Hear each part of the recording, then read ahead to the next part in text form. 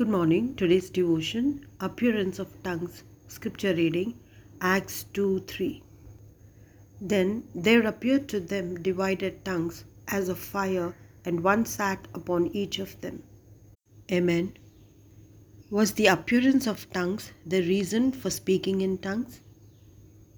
The finishing end of fire looks like a tongue in appearance. Therefore, it is called a tongue. This use of the word tongue has no relation to speaking in tongues. Speaking in other languages or tongues is a gift of the Holy Spirit. As the Spirit gave them utterance, says the Word of God, they began to speak. As the Holy Spirit enabled them, they were able to serve. If and when the Holy Spirit gave them the gift to heal, they were able to heal.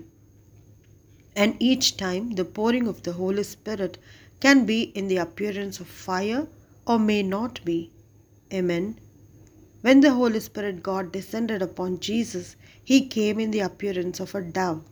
And again, it was just the form of a dove, but not a dove physically.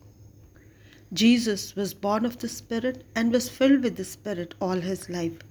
The descending of the Holy Spirit was a sign given to John the Baptist to declare to the world with authority and surety that Jesus is the anointed Christ.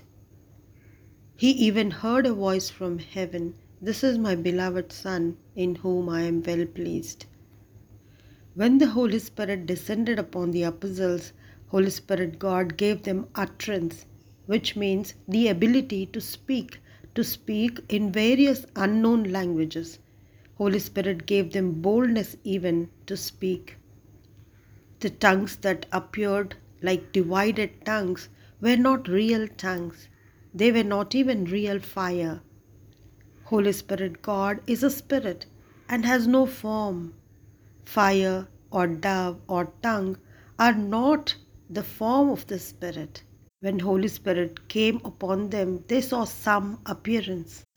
God gave them physical proof of the outpouring of the Holy Spirit, be it the sound of the gushing wind or the appearance of tongues of fire.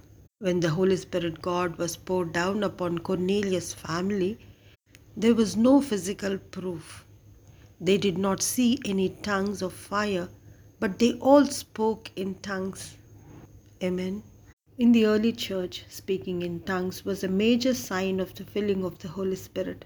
Naturally, everyone desired to speak in tongues, but the apostles encouraged the church to desire other gifts that are more profitable, such as the gift of the prophecy.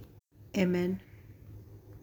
These days, we do not see any physical manifestation of the pouring out of the Holy Spirit, but yet we are all filled with the Holy Spirit.